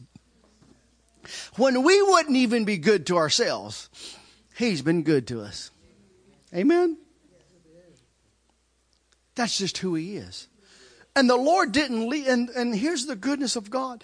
The Lord didn't leave the church of Ephesus here rebuked. He did not leave them rebuked, but He tells them what to do. Look what He said here in verse 5. He said, remember. If you're called to be evangelist, I'm going to give you a good evangelistic sermon right now. The 3 R's. He says here, remember therefore, from whence thou hast fallen. Number 2, and repent and do the first works, or else I will come unto you quickly and will remove the candlestick from out of his place. He said, number 1, he said, here's the 3 R's. Number 1, remember. Number 2, repent. Number 3, return. He says, remember. Remember what? Remember what? Remember how it was when you first got saved. I don't know about you. When I first got saved, I got so radically saved. I mean, when I got saved, I didn't just have one of those, hallelujah, salvations. No, when I got saved, I got radically saved. No, I mean, I was radically saved. I got saved because, as a matter of fact, you got some of those tracks back there in the back. I called them trick tracks, but they're the chick tracks. I got saved by reading one of those. Praise the Lord. Because I had a guy in my school tell me every day for 3 months that I was going to hell. But he's doing it a good way, I wasn't condemning. He's my good friend. We're still very good friends to this day. He'd come up to me and he said, "Ricky, man, how you doing, man? You accepted Jesus yet? If you don't, you're going to hell." And he smiled. He smiled. I actually told him to go to hell a couple of times. No, I did. But every day he'd come up to me, "Man, Ricky, man, you accepted Jesus yet?" And he smiled. "Man, if you don't, you're going to hell." And he smiled. I'd be out with my buddies because we'd always look for a race. Because we all had very fast cars. Matter of fact, my car was never beaten. I raced the Hemis and I raced the Chargers. You name it, I raced it. Out of 1967 Chevelle Super Sport. Everything on it was high performance. Matter of fact, my nickname was Little Red Rick and his Big Red Rod because I had that was my nickname. And my car was never beaten. And we'd be in we all hung out this bowling alley parking lot and looking for a race. And one night, I'm in a cloud. Wasn't the glory one. And all of a sudden, here comes Sean's face. And he singles me out. I mean, there's 10 of us there or more. And he singles me out. He says, "No, Ricky, man, you shouldn't be doing that. You shouldn't be doing that. You accepted Jesus yet? If you don't, you're going to hell." I'm like, oh my gosh, this guy, leave me alone, man. Just leave me alone. Jeez. And then I remember I came into the class, and I think my teachers got rid of me just because they didn't want to see me no more. Because I walk into this class. It's the same class I had for 3 years. And I had this one class for 3 years. Man, I'm confessing everything this morning. And so I come into this class because you know how you change semesters. And I come to this class, and I'm headed right to the back. And my teacher, I didn't know who the teacher was, but the teacher knew who I was. And as I came in the class, headed to the back, the teacher says, "No, Ricky Moore, no. Come to the front, right here. I got right here, a spot for you right in the front. I heard you was going to be in my class, and I'm putting you right in the front. I want to keep my eyes on you, boy." That's what he said to me. I'm like, oh, gosh, I ain't coming to this one anymore. As soon as I was there, 5 minutes later, here comes the go to hell preacher. And the teacher set him right beside me. And he comes and he scoots in like this. And man, we're in the same class. He said, "Man, you accepted Jesus yet? You don't, you're going to hell." And he hands me this track. I think it was I don't know if you have it back there, but it was like Holy Joe. Do you know I would go to school, and for many of the weeks, I would go just for that one class. I wouldn't go to the others, but I would go for that one class because I want to read those cartoons. And I wasn't even paying attention to nothing the teacher was saying. I'm reading these cartoons. You came with those cartoons? And I'm reading these cartoons. And all of a sudden, I remember the day. I knew I was going to hell. Because every one of those tracks, somewhere in that track, it shows somebody falling off a cliff into hell. Every one of them. And I knew I was going to hell. And I looked over at Sean. I said, I don't want to go to hell. And he goes like this. And he smiles. And he says, come to church with me. That was a Thursday night. I said, come to church with you. What do I wear? I've never been to church. He said, come to church with me. All right, I'll go to church with you. I don't want to go to hell. Sean, I don't want to go to hell. He said, come to church with me. Okay. I'll go to church with you. Come. You have to pick me up because my car's broke down. I don't have no gas money because my car wouldn't pass a gas station. It pulled in every one. I had a fast car. And he came to pick me up. I remember the whole day. What's your name? Doug. The whole day, Doug, I'm conscious of hell. The whole day. I'm so aware of eternity. I can't explain it to you. It's just a revelation. I had a revelation before I even got saved. I had a revelation I'm going to hell. I had such a revelation of eternity. And I thought, and I knew I was lost. And I knew I was going to hell. And I didn't want to go to hell. And I remember, it was just like the enemy. That day when I got home, I had phone call after phone call after phone call about a party. And my one friend, Fritz, my best friend at the time was named Fritz. And I remember Fritz called me and said, man, Vazalis is having this party, man. I said, Fritz, man, I'm going to go to church tonight. And for the next 15 minutes, he cussed and said, what? I said, no. I said, come to church with me.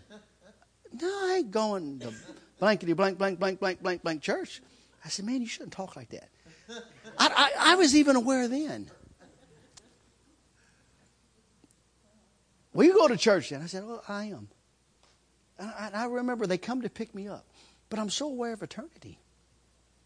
And I remember as we're driving down, there's this road called Billtown Road we all used to race on out in the country. I'm from Kentucky. Out in the country of Kentucky, there's this one road we all used to race on. It's like 5 miles, straight road. And I remember we're going down this road, and the other guy's name that's driving, honestly, we're doing like 90 miles an hour down this road. And I remember I'm so aware of eternity, I said, look, John, slow the car down. And he looked at me like, you? Telling me to slow down? I said, look, dude, I said, you guys are saved. And I said, and if you wreck this car and crash, you guys are going to heaven and I'm going to hell. I said, let me go to church and get saved first, and then we'll race on the way home. No, I said, we'll race on the way home. Now I'm saved. I'll be fine if we crash in. I just don't want to go to hell. It's amazing how your mind thinks, And I remember I walked into this church, and it was it's a big Assembly of God church. And I walk in, and I'll be honest with you, fear hit me. I remember I'm saying to myself, oh, where am I at? Because I walk in and they had the drums and the guitars and the bass players and everything. The people up and down just jumping up and down like this. I'm like, where am I at? Fear hit me. And so Sean said, no, come on, we're going to go up in the balcony. I remember I'm sitting up in the balcony. My knees are fellowshipping with one another. I'm looking at the people. And I'm like, where am I? Actually, I had the thought. I guess it's been night is 1982, and I still remember the thought, Pastor Monty. I remember I had the thought, because it was around the Jim Jones time. I remember I had the thought. I said to myself, if they pass the juice, I'm out of here. I remember thinking that. They passed the juice. And I'm sitting there, but I'm scared. I don't know nothing. I'm scared. And I kept saying, Sean, when I get saved, I just want to get saved. I don't want to go to hell. He said, no, I'll tell you when. I just don't want to go to hell. He said, no, it's going to be fine. And I remember I'm standing there, I'm looking around. Colonel Sanders, Kentucky Fried Chicken? He was a member of my church. And I remember looking around, and I'm thinking, what are these people? And this lady beside me, what the heck was that? And the lady on this side, the whole church, I'm like, oh my God, where am I at? Jesus. And I said, Sean, where's these foreigners from? What country are these people from? He said, man, that's tongues. I said, what's tongues? He said, oh, don't worry, you're going to get it. I'm like, let me get saved first. Bring me along slowly, okay? Let me get saved first. And I remember when it was time for the altar call, Sean said, now go. I jumped up. I ran. I ran down through the balcony. I ran downstairs. And I ran and gave my life to Jesus. I was on a Thursday night. I gave my life to Jesus. And I remember walking out of the church that Thursday night. I remember walking out. Everything about me was changed. Everything about me was changed. I remember I walked out and I'm like, tree. Look at the trees. No, but see, I was dead. But now I'm alive. And I'm like, tree. Sean, look at the tree. Look at those beautiful trees. Sean, listen to the birds. The birds are chirping. I can hear the birds. Sean, listen to the frogs. Because the church was by a big pond. Listen to the frogs. I said, Sean, look at the grass. No, I'm serious. Look at the grass. And that's the first time I mentioned the word grass and didn't have the thought of smoking it. I'm like, look at the grass, Sean. See, I was dead. See, that's why Christianity, that's what sets Christianity apart from every other religion. Because when people become a Muslim, their nature doesn't change. They stay damned. When a person receives Buddha and becomes a Buddhist, their nature doesn't change. They're still damned. But the moment an individual makes Jesus the Lord of their life, your whole nature changes. And you get the life of God. And you get His nature. And you get His life.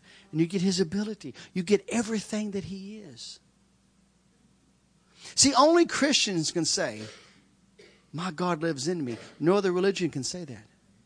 No other religion can say, my God lives in me. No other person can say, I have the nature of my Father in me. That's why the Bible says, old things have passed away. Behold, all things have become new. And I walked out of that church that night. Everything was so alive to me. That was a Thursday night. The next morning was on Friday. I'm telling people at my school about Jesus. That Friday night after school, me and Sean went to a prayer meeting. And I got filled with the Holy Ghost. The next morning was Saturday. We're in the vehicle driving to the streets to tell people about Jesus.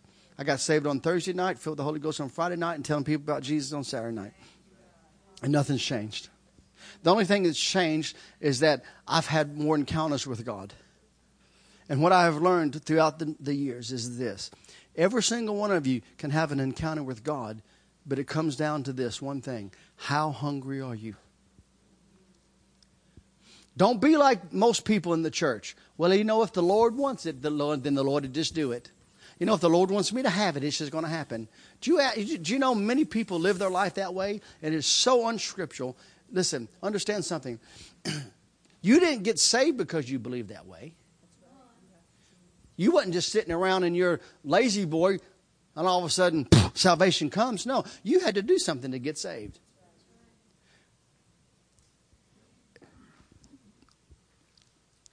Understand something. God desires that we press into Him.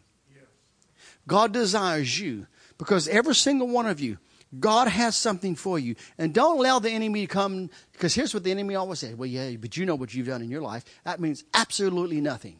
Yeah, you don't know what the person beside you've done. That means absolutely nothing. Or the enemy, well, you're old, That means absolutely nothing. Smith Wigglesworth didn't even end their ministry until he was 56 years old. He was only in the ministry 31 years. And raised 26 people from the dead. Hello, it's 26 more than you and I've raised. I mean, that's saying something. No, but see, God comes to those who come after Him. And so that's what the Lord said here. He said, remember how it was when you first got saved.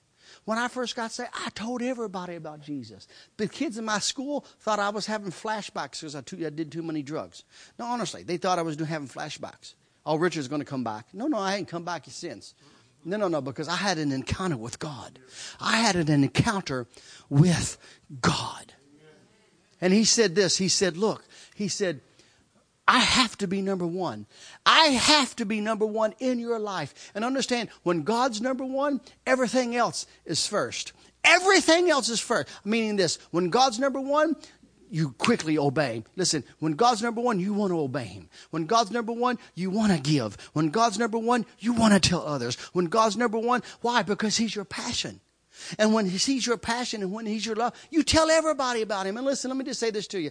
God can care less what's second in your life as long as he's first. Because when he's first, everything else is going to fall right in place. It's going to be in order and he's going to be pleased. Amen? But he says this. He says, I love you so much. He says, but return to me. He says, I've got something against you right now because I'm not first.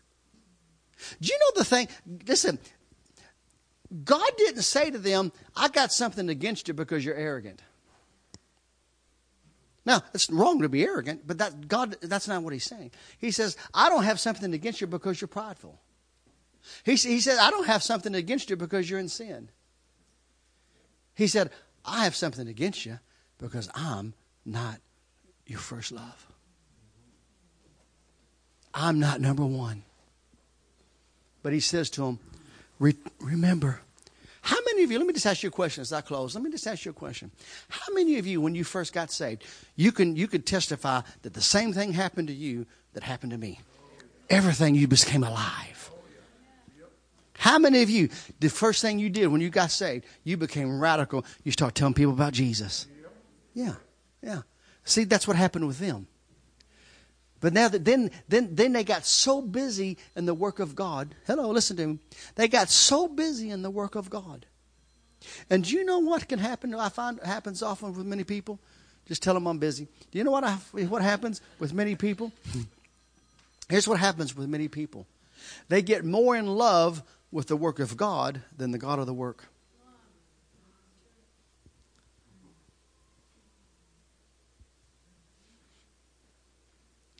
You can even find that there's people, they get more in love with the Word of God than the God of the Word. He has to be first. Now listen, he has to be first. And all he simply says, remember. Remember what? Remember how it was when you first got saved. And remember and know that you're not there. So here's what you do. Repent that you've gotten where you are now. And the third thing, return. Come back to me. I have to be number one. And the reason I'm sharing this with you this morning, because there's a false sense of what revival is. Revival is all about Jesus being your passion and being your first love. Yes, is there manifestations that happen? Yes, but that's not the focus. The focus is Jesus. He's everything. And I can tell you right now, I cannot tell you the testimonies of people that's come during the meetings that when they press in. You got to press into the things of God. Listen, you have to press in, and I'm closing. You have to press into the things of God. Don't tell God you're hungry. Show God you're hungry. It's one thing to say, Lord, I'm hungry.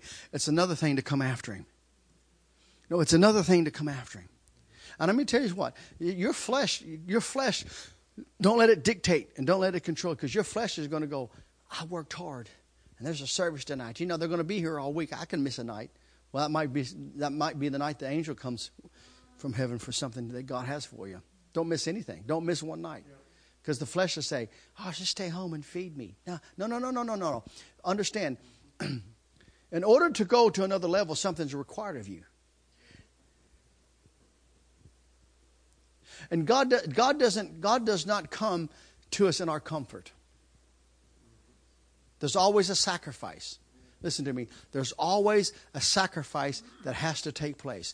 That's why he said, if you seek me, you will find me when you search for me with all your heart. And when you seek with him with all your heart, it's because, number one, he's your passion. When Jesus is not your passion, then seeking him is not something that's that important. But that's what revival is all about. Because there's some things that God wants to do, and God can't do them because he's not first. And I have to say this. And then, it's still early. It's only 10 after 12. It's still early. But listen, I have to say this. The eternal awareness, the awareness of eternity that takes place in our life has to be our gauge. We always have, listen, don't lose that sense of eternity. And unfortunately, many people have lost the sense of eternity. I was associate pastor. My wife and I, we associate pastors for 2 years, and then the Lord delivered us. And we are on the road now, and we left there in 90. And for 2 years, I was the pastor, associate pastor. And this guy come up to me and he said, Brother Richard, he says, we're going to have to leave the church. I said, why are you leaving the church for? He said, no, we love the church. He said, but I've got a promotion in my job and I have to leave and go to another state. I said, is there a church there? He said, no, there's not a church there, but I'm a strong Christian. Well, first red flag. I said to him, don't leave. Well, he gets upset with me. And the reality is, I have found over the years is that he knew he shouldn't leave, but money is his God. And he wants the money because he's going to make double the money. And he said all the right things. I'm going to be able to get my wife her dream home and get the boat and have all the things for my kids. And he's saying all the things that sounded good, but it was just grieved me. Because that's never your motive ever. And if that's your motive, Jesus is not first in your life. Because when he's first, we'll know it by the way you talk. Because things will be said like, the Lord spoke to me and I feel led. Hello. It won't be centered around more money. Money is never your goal. Listen to me. Money is never your God. Ever. Money is never what you make the decision based on. Never. And I said to him, don't leave. He said, but I'm going to be able to buy my wife her dream home. I'm going to make double the money. And I'm going to get bonuses. And he says all these. I said, don't leave. There's no church there. But I'm a strong Christian. I said, don't leave. And he gets mad at me.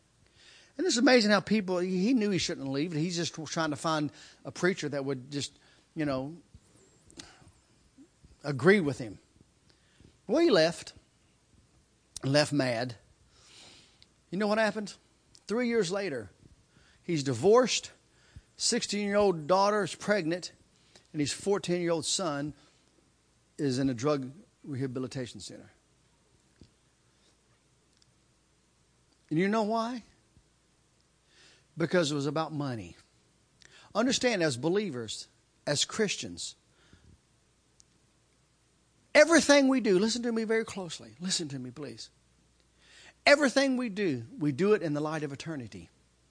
Every time you go to do what you're about to do, ask yourself the question, when I do what I'm about ready to do, how's this going to affect my eternity?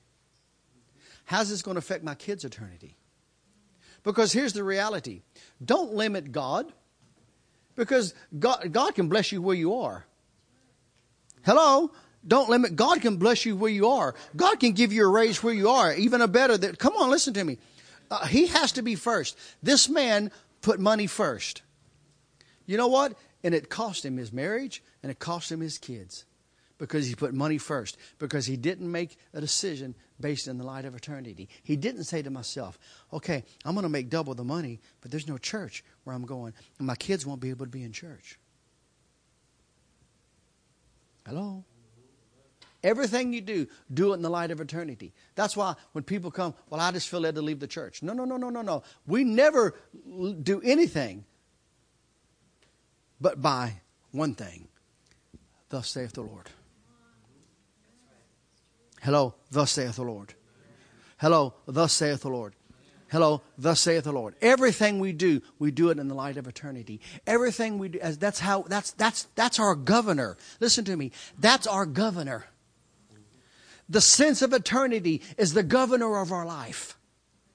And everything we do with eternity in mind. Listen to me, church. This is not the hour to play around anymore. Everything we do with the sense of eternity. Every time we sow seed, we do it with the sense of eternity. Everything we do with a sense of eternity. When we go to get married, we do it with a sense of eternity. Everything we do based on eternity. Everything. And I will never forget my mentor, who was your pastor's That's one thing that, there's many things that Dr. Kenneth E. Hagin said. But when I worked at the Prayer and Healing Center, he would always come over and talk to us privately. But one thing he always used to say, I never heard him say it from the pulpit, but he said it to us when we was in a little group. But he always used to say, every decision you make it in the light of eternity. Everything. Amen. Listen, this week, I promise you, is a week that years from now, you're going to look back and say, this is the week that everything in my life changed. This is the week that increase came. This is the week that I had an encounter with God. This is the week that breakthrough came. This is the week I was healed. This is the week that my friends, my family got saved. This is the week that my life changed. Because we're not here to play church. We're here to have church. Amen. Hallelujah. I sense the anointing of God here in a strong. My hands have been burning like fire the whole night. I mean, this whole service.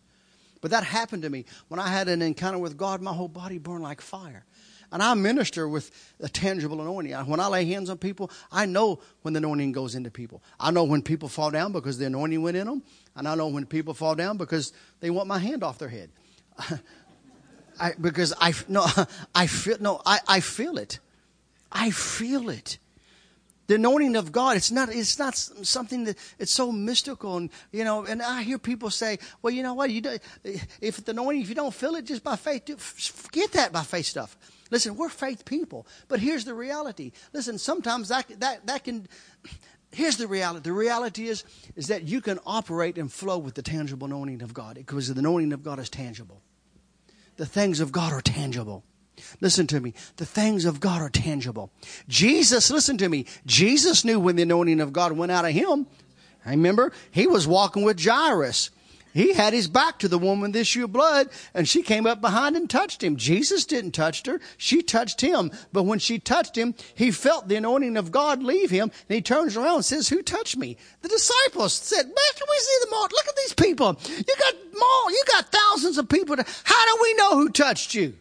But Jesus said, somebody touched me. I felt virtue. I felt the power. I felt the anointing leave me. He operated by the tangible anointing. Because the anointing of God is tangible. Amen? Hallelujah. Let's pray. I want to pray right now. Everybody, I want you to bow your heads, close your eyes.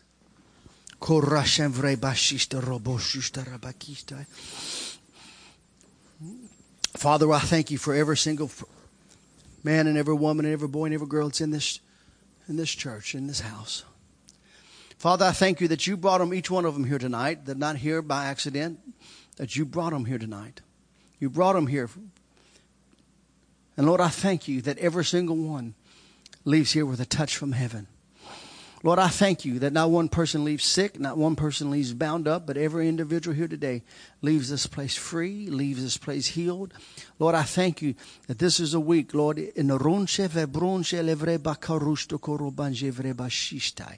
Lord, this is a week that you invade the lives of those that sit here this morning with your presence. Lord, I thank you that this is a week that the fire of heaven falls. Lord, those people here, they've never been baptized with the fire of the Holy Ghost. Lord, I thank you that you baptize them in the fire of the Holy Ghost. For John said that when you come, that you will baptize us in the fire. You'll baptize us in the fire. You'll baptize us with the Holy Ghost and with fire. And Father, in the name of Jesus, I thank you right now for your I tell you, the presence of the Lord is here right now. But I have 3 invitations for you this morning. And if you're here this morning, and if you're here and you've never made Jesus the Lord of your life, you heard me talk about I was aware of eternity. I was aware that I was going to hell. I was aware that the fact that I was lost and without Jesus. And if you're here this morning, you say, Brother Richard, I've never made Jesus the Lord of my life. Then I'm going to pray with you this morning. And if you're here this morning, you say, Brother Richard, I used to be on fire for God, but I've grown cold. For whatever reason, you grow cold. For what, maybe you went through, had a divorce in your life. Maybe you lost a loved one. Maybe you said something to somebody you shouldn't have said, or whatever reason, but you've grown cold, but today you want to rededicate your life to the Lord, I'm going to pray with you. And the last invitation I have is this. Perhaps you're here this morning, you say, Brother Richard, I attend church, but the devil's been lying to me, telling me I'm not saved. The greatest thing in life is knowing that when you close your eyes for the last time, you know where you're going. Brother Richard, I want to rededicate my life. I want to make sure. Perhaps there's some things in your life that you're not proud of, that's been dogging you and you want to get free from. For whatever reason, today you're going to leave this place and you're going to know that you know that you know. If that's you, on any one of those three invitations, to receive Jesus as your Lord and Savior, to rededicate your life, or to make sure. If that's you, just raise your hand right now. Say, Brother Richard, pray for me. Yes, ma'am, I see your hand. Anybody else? Raise your hand. Just raise your hand up high. Thank you. Yes, raise your hand up high. Anybody else? Raise your hand. Brother Richard, pray for me. Yes, ma'am, I see your hand. Anybody else? Pray for me. Brother Richard, pray for me. I want to rededicate my... Yes, ma'am, I see your hand in the back. Anybody else? Pray for me. I want to rededicate my life. I want to give him my life. I want to make sure. Just raise your hand up high so I can see it all over this auditorium. Just raise your hand. Thank you. Yes, thank you. If you raise your hand, you don't have to raise it anymore. Anybody else? Just raise your hand right now. Raise your hand up high. Forget about who you've come with. Forget about who invited you. Forget about who you're sitting beside.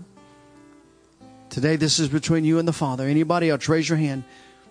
All over this auditorium, Abundant Life Family Church. Raise your hand right now in the name of Jesus. Anybody else? All right. I want everybody to look at me.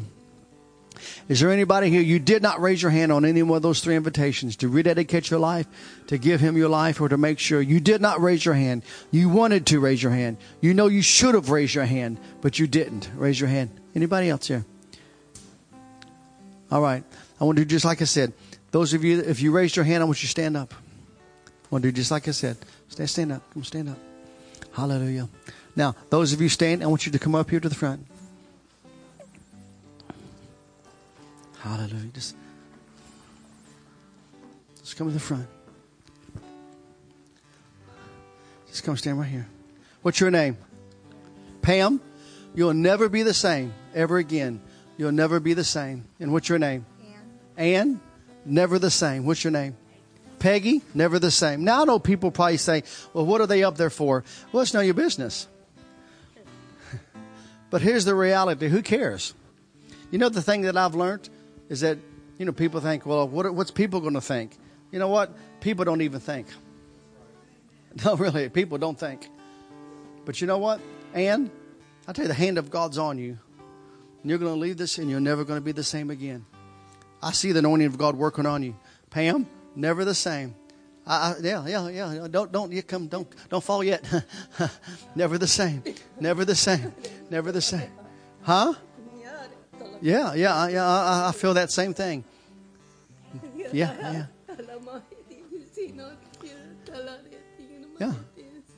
Yeah. I feel you. Yeah, I feel you, sister. I feel you. Oh yeah. Yeah. Okay. I see.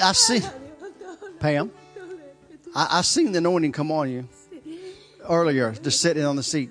But there's some things that I just had to do first.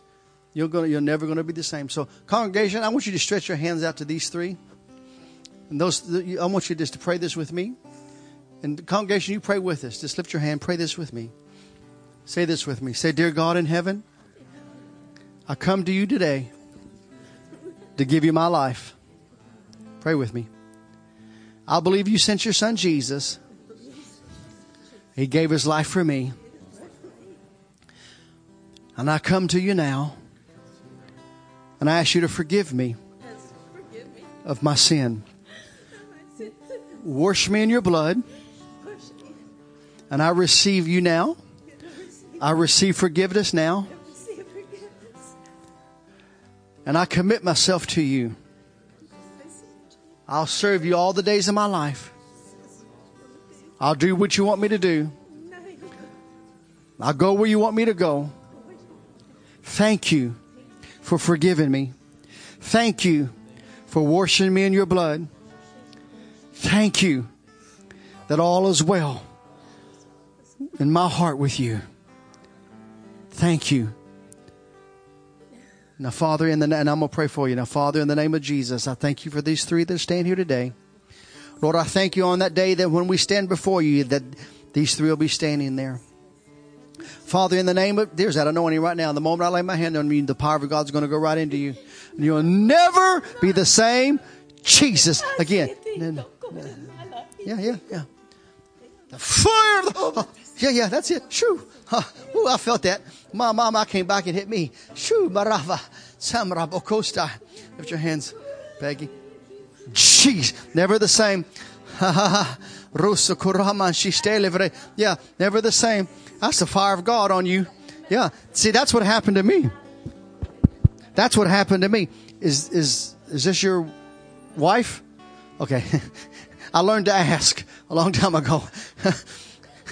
I was in Indiana and I said to this guy, I said, "Sir, is this your wife?" He goes, "No, it's my son." I'm like, I learned to ask a long time ago. Shuko rabasista. Never the same. Never the same. Never the same. Never the same. Now, this is why I have, see now, this is why I always do the offering first. But I tell you, the power of God's here. This little girl right here. I say little girl, I don't know. How old are you? 29? Well, you're your little girl, Maz. Come here. Come here. Shukoraba. They're fine. Leave them there. Come. What's your name, hon?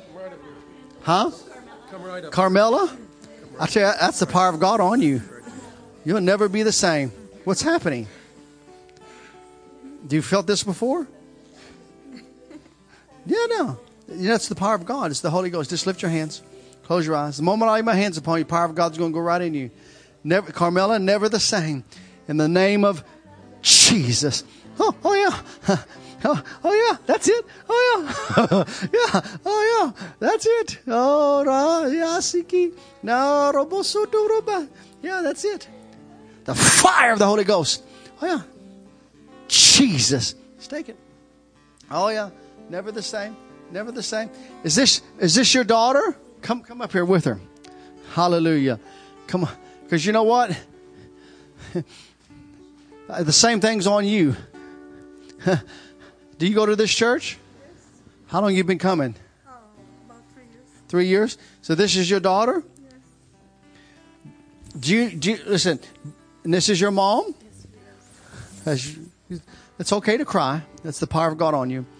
Do you know how you stay close all the days of your life?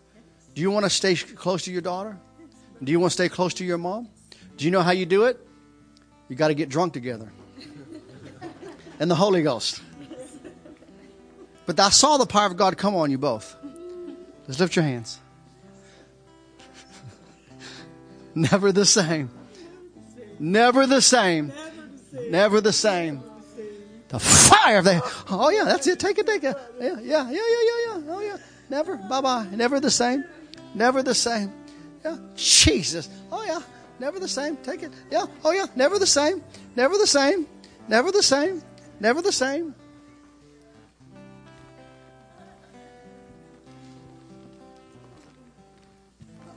Never the same. Come here. Yes, you come here. Ha ha ha. I know. Listen, I forget about. I just don't worry about it right now. What's your name? Wanda. Listen, never the same. Wanda, Father, I thank you. Never the same. In the name of Jesus. Oh yeah, the fire of the Holy Ghost. Oh yeah. Shaka. Oh yeah, in the name. Oh yeah, in the name. Never the same. Filled. Oh yeah, never the same. Never. Yeah, that's it, sister. Yeah. That's it. Go ahead. Yeah, let that bubble out of your belly. Yeah, that's it. Yeah, that's it. Go ahead, drunk. Yeah, that's it. Come on, mama. Yeah, there you go, mom. Oh, I see teeth. We got a breakthrough. Never the same. Oh yeah. Come here. Yes, you come here. Oh yeah. Come right here. I set you right here. What's your name? Jan, lift your hands, Jan. Father, I thank you. Never the same. Jesus. Oh, yeah. No, oh, yeah.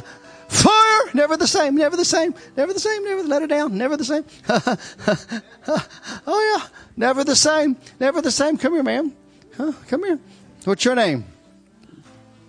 What's your name? I'm sorry, there's no more corporate space for you, sir. That's all right. Next church we'll have plenty of. What's your name? Mary Jo. That's a good Southern name. Where are you from? You was born in California. Lift your hands. Father, I thank you for Mary Jo. Lord, Jesus, never the same. That anointing filled, saturate you from your head to the soles of your feet, Mary Jo. Never the same. Never the same. That's it, Wanda. Have some more, Wanda. Now, I know I got my hands on Mary Jo, but I'm looking at Wanda. Have some more, Wanda. You too, Mary Jo. Oh, yeah. Take it. Yeah, take it. Yeah, that's it. That's it, Wanda. That's it, Wanda. Yeah. Yeah, wait till Friday. Yeah, that's it, sister. That's it. What's her name again? Huh? Vanilla? No. Oh, Carmela. No, where you going? Where you going, Mom? Jeez, Lord, she's trying to get away. Jesus. She's trying to get away, Lord. Isn't the Lord good? Never the same. You'll never be the same. Never the same. I'll tell you, the Lord is good. How you doing, Pam? Pam, how you doing? You don't know whether you're happy or sad? Well, I can tell. I can look at you and tell. Come here. No, come here. That's the power of God on you. Yeah, that's the power of God on you. Huh? So long. It's been so long. Never the same. Oh, yeah. Oh, yeah. Jesus. Never the same. Never the same. Never the same. Never the same. Never the same. Never the same. Somebody says, well, why is this? I preached on Jesus being your passion. No, I understand. It's what revival is. That's what my wife, it's what we carry. Never the same. I tell you, that's the power of God on you. Come here. Can I pray for you? What's your name, hon? Tony. Oh, you're Czechoslovakian? Yes, and I have prayed for. I was just there. I know, and she's part Czech. Who's Czech? Oh, she's part Czech. Oh, is there a baby in the back? Got some Czech in him. It's got some Czech in them. So I've been praying. Well, you know what? I'm going back there, and I'm in the fall to do a big conference. Listen, they're so hungry for God. How do you say Jesus in Czechoslovakia? I had an interpreter. I just say Jesus. Come up here.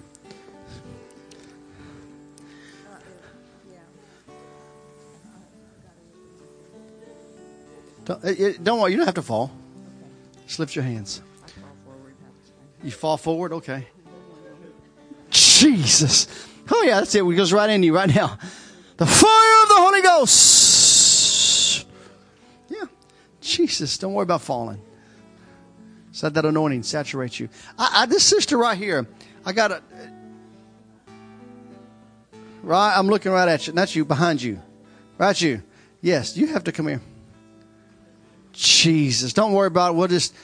I'll do the offering tonight. Don't worry about it. Jesus. That happens sometimes. I just forget about it. Jesus. Never the same. Never the same. Never the same. What's your name? Roseanne. Roseanne. They call me Rose. They call you Rose. Or Rose, I tell you, the hand of God's on you. I was just waiting for it. I saw you earlier. Huh? Okay. We'll just let God have his way. Just focus on that. Yeah, well, let's just focus on you this week. Because it's about you right now. Because once Trust me. Just lift your hands. Never the same, Rose. Just receive right now. The moment I lay my hand upon you, the power of God's going to go right in you. Just take it. Ready? Jesus. Whew, yeah. The fire of the Holy Ghost. Oh, yeah. Oh, yeah. Jesus. Oh, yeah. Jesus. Take it. It goes right in you. Yeah. Never the same, Rose. Never the same, Rose. Never the same, Rose. Never the same, Rose. Yeah, never the same. Jesus. That's it. That's the power of God. Yeah. That's the power of God. Jesus. Yeah. Oh, rapasifre boruste calavranje. Oh, rasikele brobosundo robasavristi kamonjotai. Look at it. Now you got mom and daughter just hugging each other now. That's what happens. Look at them just all hugging, all cuddling with each other. Right? You know, that's what drunks do. Never the same, Rose. Never the same, Rose. Never the same, Rose. Never the same, Rose. Never the same, Rose. Yeah. Never the same, Rose. Shoo. Yeah, that's it. Yeah, that's it. Yeah, that's it. Yeah, that's it. Yeah, that's it. That's it. Drunk Rose. Oh, yeah. Oh, that's it. That's it. Yeah. Drunk Rose. Yeah.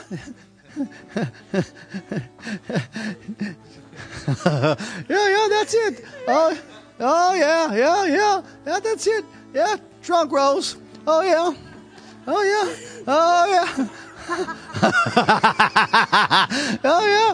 I can tell Rose is a good drinker. Oh, yeah. That's it, Rose. Never the same, Rose. Oh, yeah. Never the same, Rose.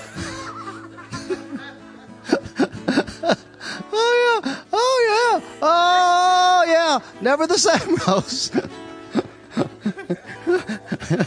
Yeah. Never the same.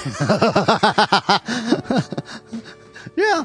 Some people say, well, what's happening? What's what Pentecost is? Yeah. That's Pentecost.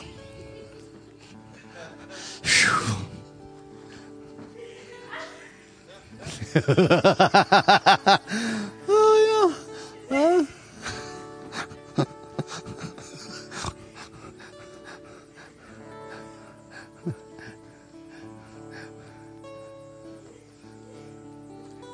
She's all right. She's okay. Hey. She's fine, buddy. She's fine. Is this your mom? Who is this? She's fine.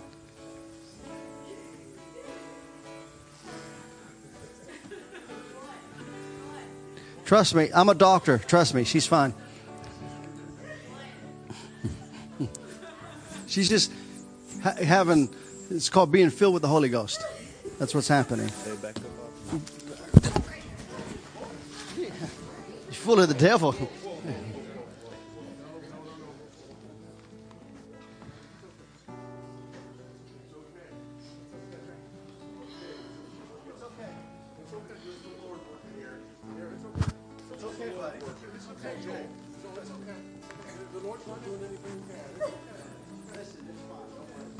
It happens all the time. Don't worry.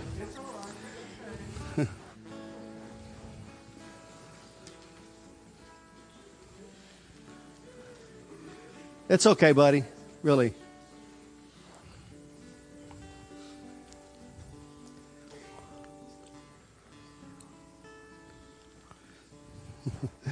It's all good, church. It's all good. Don't worry about it. Is this your wife, sir? Okay. The Lord's touching her in a mighty way. It's okay.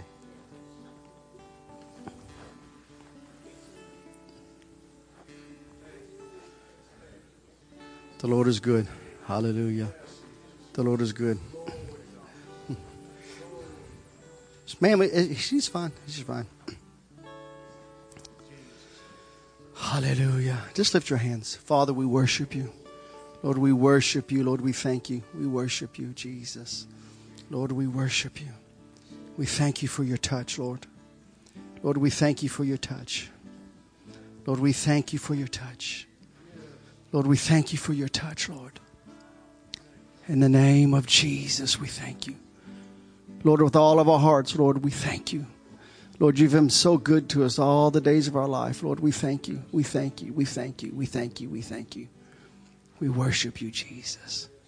Lord, we worship you. Hallelujah. Praise the Lord. Isn't the Lord good? How many just sense his presence right now? Hallelujah.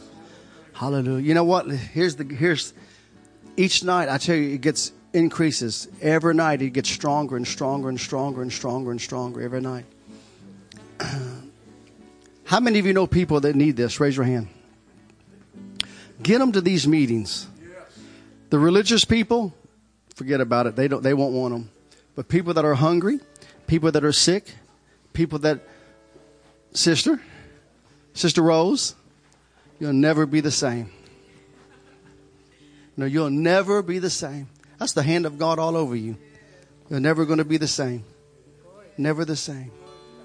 So, Lord, touching your wife, she'll never be the same. What's happening, Rose? Come here. What's God doing? What's happening with you? I don't know. I've never laughed like that. You've never laughed like that? I've never done that before. You never done that before? No. Let me ask you, is it good? Yeah. Turn around. So do you recommend it for those that are here? I guess. I don't know. So did you feel something like in here happening? Yeah, it was making me laugh like a gas. Yeah. Because out of your belly flows rivers of living water.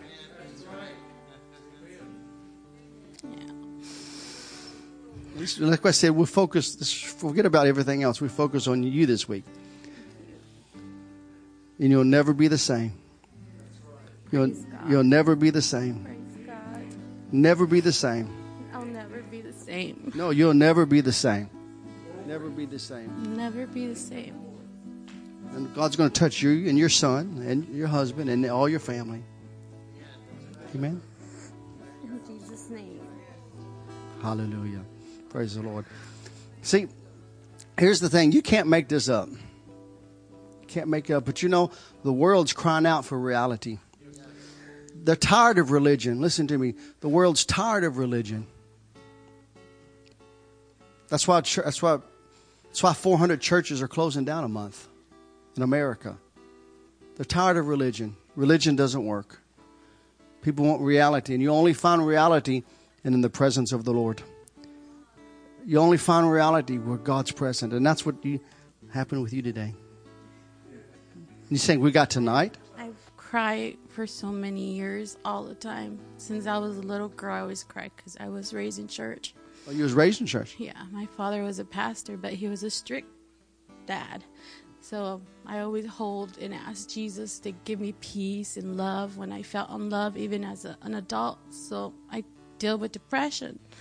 So usually when I pray and I get prayed for, I cry still, even when I'm in the altar. So it was like the first time I laughed. Because that depression's gone from you. No more depression. No more depression. No more depression. No more depression. No more depression. No more depression.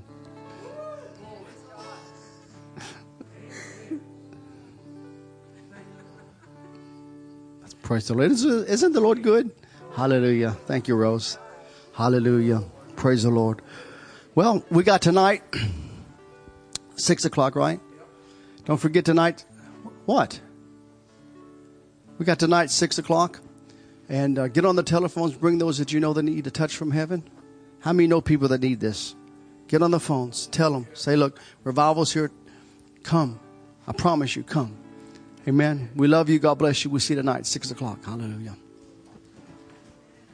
Amen. There are refreshments downstairs. Make sure to pick up if you have left your belongings here, make sure and pick those up with you. Let's stand to our feet. Lord, as we go, we thank you for that touch of you upon our lives right now. And we thank you, Lord, that we can, as New Testament believers, take this out to the world around us from this place and touch the world, Father God. We thank you tonight, Father God, for the impact of your presence in our lives, going with us wherever we go. In the name of Jesus, we thank you for that. Amen. Amen. Well, God bless you. We love you. Tonight, 6 o'clock, 5:30, pre-service prayer. We love you. Don't forget about there's refreshments downstairs. They have their CD and DVD table in the back. Also, the other tracks and different things downstairs. Go in the joy of the Lord. Amen.